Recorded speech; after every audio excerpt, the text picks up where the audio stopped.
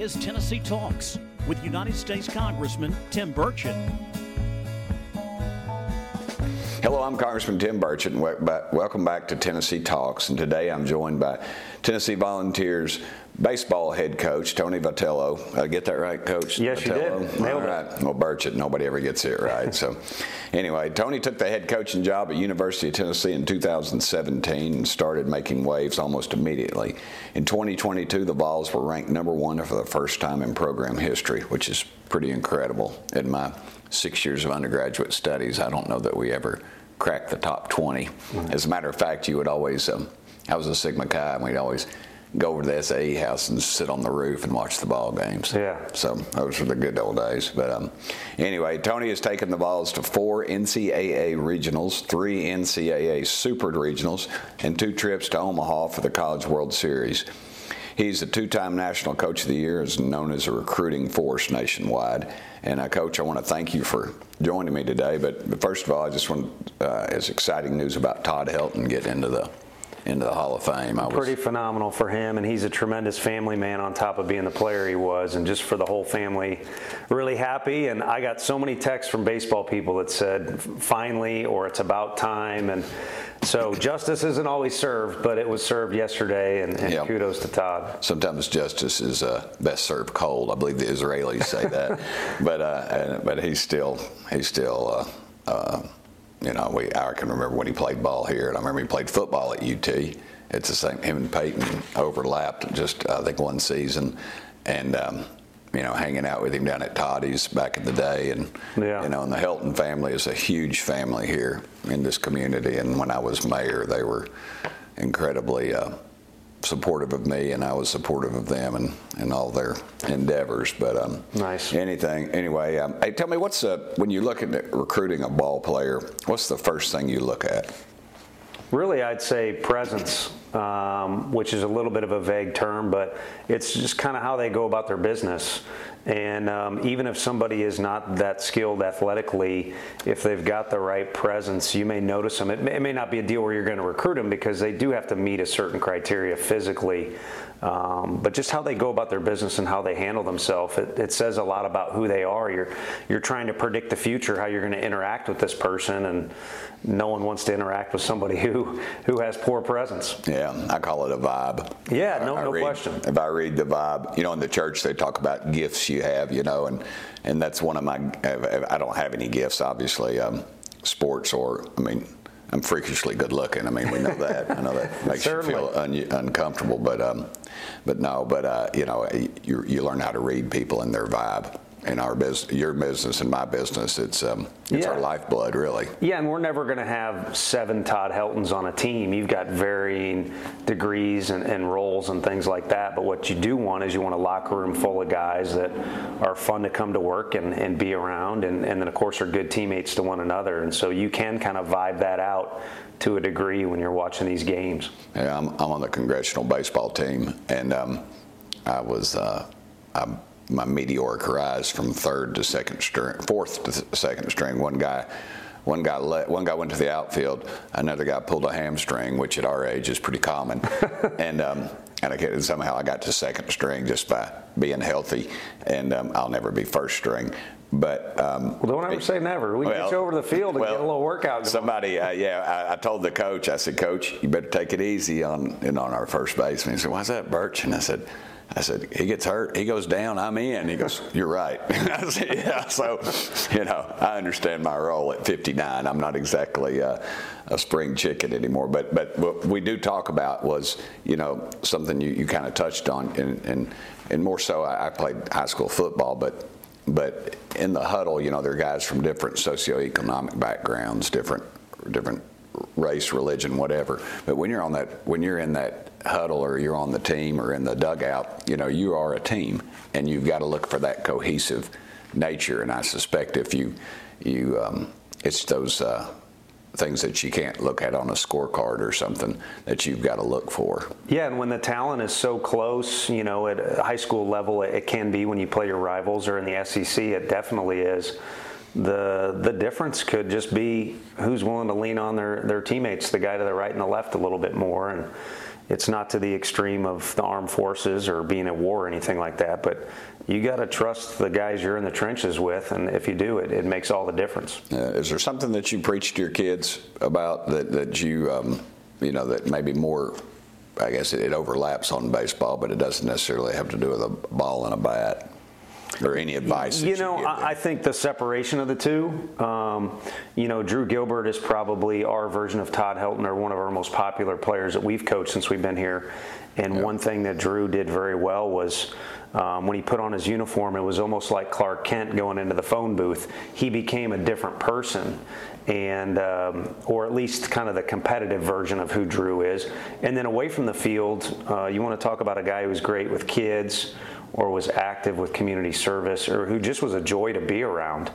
So not like split personalities, but we're looking for a guy that's a gentleman off the field and a warrior or a competitor that Vol fans get behind when they're on the field. A lot like Congress, you got this little pin. It puts a bullseye on our back. I'm walking through an airport, or I'm going someplace in the community. It's those guys got to realize that there are folks that have good intentions for them, and some people that have very bad intentions for them. Sure. And I know you've got to pull them up close to you and say, hey, brother, you need to straighten up and fly right, or this thing's over. Sure. No, I can only imagine. And nowadays with, good Lord, I wouldn't be sitting here with Twitter and all that stuff back in the day, but I wouldn't either. There's eyes everywhere, and it's certainly a big stage our guys are on, so they need to be aware of how they act, in uniform and out of uniform. And I know ball players are superstitious. A lot of them are. You'll see them a number of times. They tap their bat or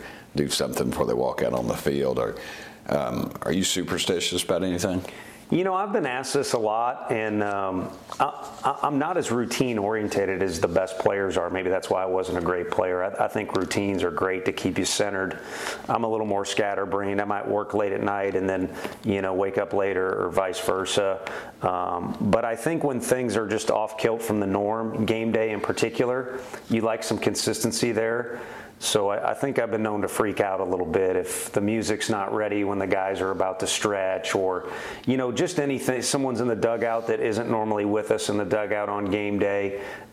You want things to be as close to the same each time out, so that if you do get to a game that is built up in being, holy cow, if we win this, we're going to Omaha, it still kind of feels like it did a game in February. Yeah, I'm a creature of habit. I used to say, back before COVID took down the Wright's cafeteria, I'd say if somebody wanted to kill me, I had some death threats one time, and I said if somebody wanted to kill me, they'd have to poison the chicken fingers and gravy every other Friday. And they said, why every other Friday? I said, because that's when they'd serve it every other Friday, Because Sure. Every time I'd go in, I'd get the same thing in Ball Market down here on Western Avenue. I get, hoagie on brown, no mayonnaise. I tell Rich, I think I'll do something different. And he pulls out his pencil and just writes down hoagie on brown, no mayonnaise, mustard only, white cheese.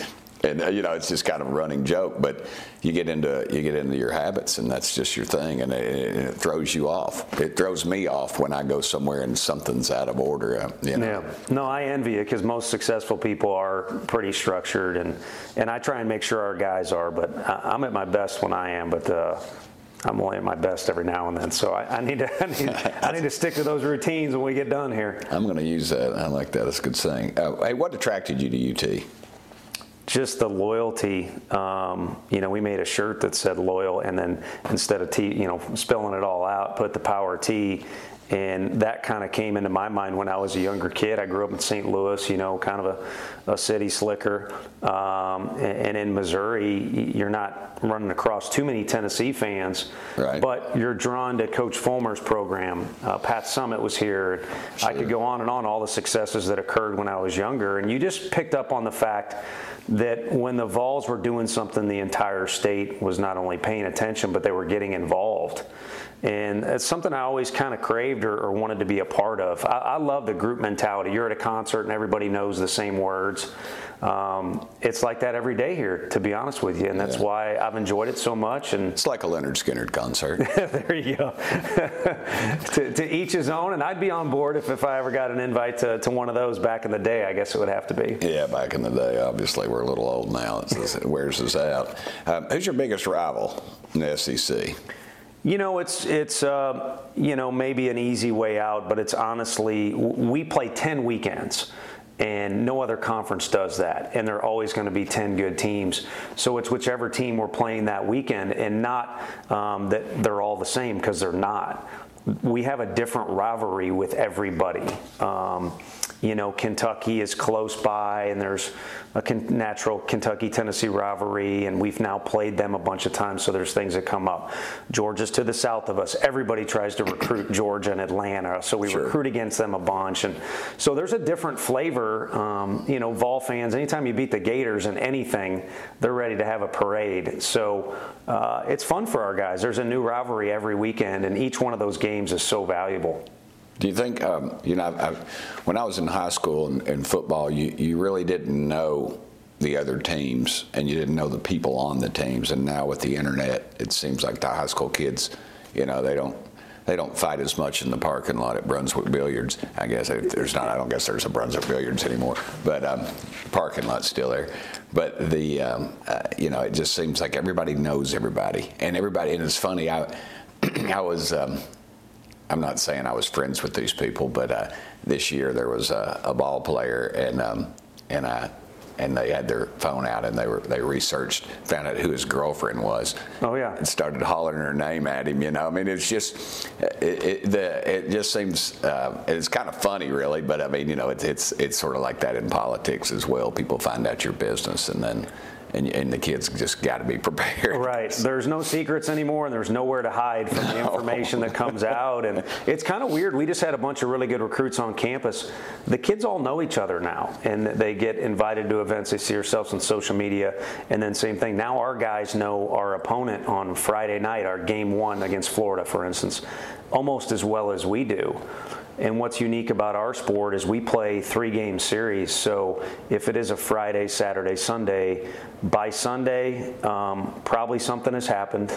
Probably both teams don't like each other as much, and it can make for a really fun, competitive environment. Well, what's it feel like punching your ticket to the College World Series? That's hard to describe. It's not to the extent of what just happened for Todd, but I would kind of make it relative to that. As athletes, you just relish in a big moment, whether it be a big dunk or a big hit or a big score. And then, there's a lot of great things and jobs in this world, but it's hard to imagine something being better than a big win. That point, yeah. I always equate that to on election night when you win. Yeah. And they tell you, the numbers came in, and I always lean over to my wife and my daughter if they're close, and I say, remember this, because it doesn't get any better than this right now. Yeah, I know, it's special. And I don't mean to speak for you, but I would think in that situation it is like an Omaha or an election Hall of Fame. It's like a big win, but times 10, and it's really something that's hard to fathom and really take in. So it's important to cherish it. And I know Aiden Hutchinson, I think is the kid's name, the Lions. They're making history this particular year, and they just won a big game, and it was really cool seeing one of their star players. He wasn't celebrating; he was just looking and watching and making sure he remembered that feeling. I always encourage my family and my friends that are around. I say it's not always like this. There's somebody out there that's losing right now that's just going, "Oh man, it's over for us." So I'm always aware of that. If you do punch your ticket this year, what would you do different than last year? What do you think needs to improve? Well, the first thing to answer that question in a different way is I would enjoy it more. It's so hard for people, and again, in any field, you've got to grind out hours, and you're competing and trying to get things done. And sometimes the losses get more of your focus and attention than the wins. And it's important for everybody to enjoy things like we were just talking about a second ago. But I think when we go back to Omaha, it's such a grand place. Again, it's one of those things that's hard to describe. You have to stay true to what got you there. Yeah. And there's a lot of downtime and a lot of media and a lot of fans. It's so important to kind of keep that tunnel vision that, again, probably got you there and stick true to your roots. Again, who's your opener with this year? We opened with Texas Tech, who arguably has been the best program in the Big 12 the last couple decades, even though you got a Texas and a TCU in there. Yep. And it'll be in Dallas. We'll travel well. It's a primetime game where the Texas Rangers play. So I guess we're not messing around this year. We're jumping right into it. You like being called coach or skipper, or what do you like to be called? You know, I don't mind. There was a game against Auburn where I took a lot of heat. You know, if you post something on Twitter, you can kind of skew it the way you want. And someone had me throwing a bat at one of their guys, which was not the case at all. But that was the first weekend. Their players kept, to be honest with you, they were kind of taunting me, and they kept referring to me as Tony. And I grew up in an era where Bob Knight, love him or hate him, the final straw for him at Indiana was when a kid said, "Hey, Knight," instead of Coach Knight. Coach, and, yeah. What's your title? Yeah. But eventually, when even 6-year-olds and everybody else are just calling you Tony, all right, I guess that was, I took offense to it against Auburn when I really shouldn't. We're in a new age and a new time, and I'm down with whatever the guys call you. If someone respects you, you'll know it, and they could call you by a proper name and be disrespectful. I'll take respect over the specific title any day of the week. Our coach on our congressional baseball team, it's Republicans against Democrats. Republicans, a good friend of mine, his name's Roger Williams, and he played in the Braves, and you know, he brings guys in. One guy he brings in was actually on first base when Hank Aaron hit. Oh, no way. 715. Yeah, and he said all he could think about was touching the base. Sure. He made sure he touched the base because it would have thrown it off. But you know, he brings in these guys, and but we always call him Skipper. Yeah. And that's what he likes. It's old school. And, you know, he brings in these guys, and they'll tell stories about the Mick, and just, you know, and they'll throw warm up with us, or they'll throw batting practice. I get up at 4:30 in the morning to get to the gym by 5 to get my ride by 5:30, and then we start practice, go 6 to 7 in the morning. And it's only 1 hour, but we start, I think, March 1st or something. The game's not till June or something. You know, we have former pro ball players that tell us, you know, we practice more than they did leading up to the, you know. Yeah, you guys are getting after it. I mean, we're in the SEC, but I can tell you I'm sleeping at 4:30. Yeah.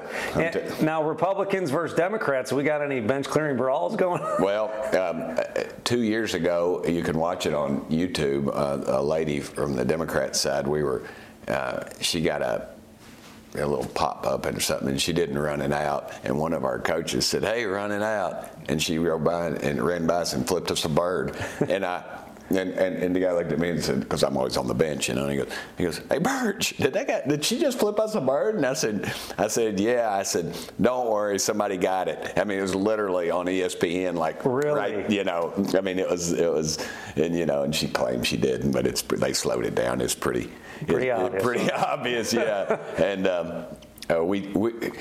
it's kind of, we tend to keep our conversations in the dugout and out on the field more family oriented, and on our side, and it's just an interesting, that's a change of events, but anyway, at this point in the show where I regret ever putting this part in, but I do it every time, and I let you ask me a question, anything you would like. Well, I'm glad to hear you answered the brawl one, but in all seriousness, what do you think is a big key to progress? For us, we've just consistently been trying to make progress with our facility, with our recruiting efforts and the program, and I try and keep politics away from when I'm at work, but I am curious. And do you kind of see just a general answer what a key to progress is right now? Yeah, and it's not what Washington does. You know, they don't. We haven't passed a budget in over 20 years, and that's by design. You know, the big boys, I call it the uniparty. It's Republicans and Democrats. Right. It's the guys you always see out on the tarmac shaking the president's hand when he comes in, whether the Republicans are in the White House or the Democrats. There's always a certain element that's there, and obviously I'm not a part of it. We've got to do better because we are actually losing our country. $34 trillion, almost $35 trillion in debt. $1 trillion, it's hard to even fathom. Or as the good old boys, it's hard to even phantom what that even means. Right. You know, so it's just, and it's that way by design. And when you don't pass a budget, you pass what's called a continued resolution. And then in a continued resolution, it just continues what I think are bad policies. But you don't have hearings, and there's no accountability, and stuff gets tucked in there every time. And the spending just increases.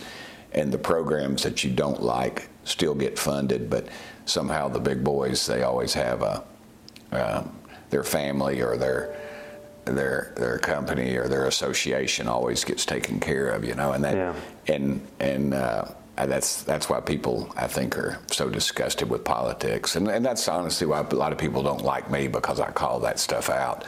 But I'm sick of it. I just you can't run a university without a budget. Right. You can't run a church or a synagogue or a temple or whatever. You can't run a charity without a budget. But federal government continues to do that, and until we decide we're going to do something about it, until the public gets, and that's to the polls, you know, and your thing, if you don't have enough people buying tickets or contributors or you know, they'll.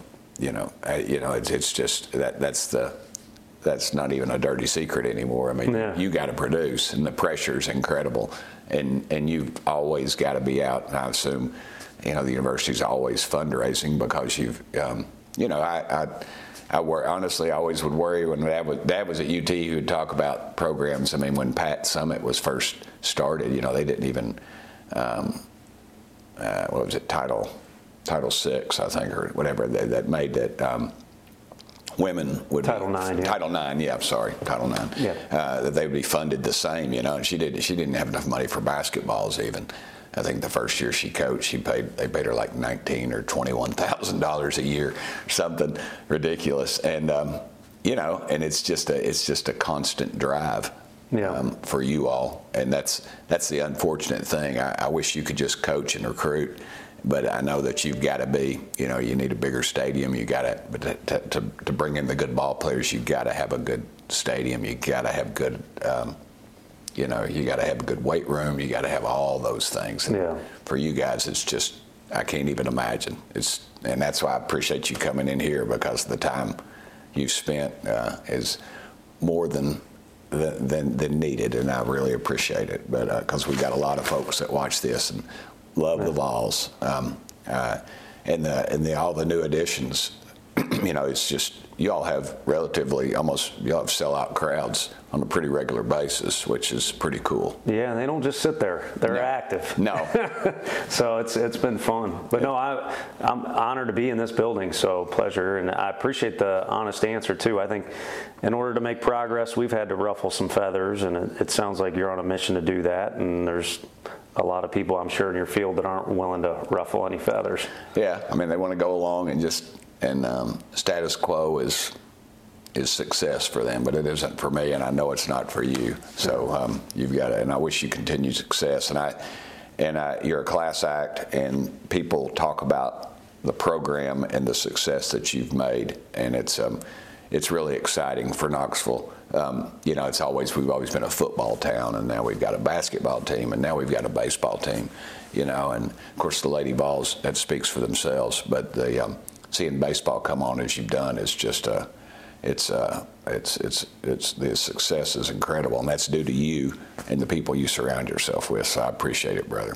Well, thank you so much. Traditional fist bump. Heck yeah. I started that, by the way. Nice. And COVID came along, and I saw Trump up there fist bumping, and people were calling, "Hey, Burchett, Trump's doing your fist bump." And I said, well, he's Trump. He can do whatever the heck he wants. Yeah. And now everybody does it. Put it on loan. Right on. But thank you, Coach. And I want to thank everybody for joining us today for another episode of Tennessee Talks. And I look forward to seeing y'all back at Omaha. I think that's, for lack of a better words, that's kick ass. Well, thank you. We'll be working for it. Thank you. And I'm Congressman Tim Burchett, and I want to thank everybody for turning into another episode of Tennessee Talks. As always, thank y'all for sending me here.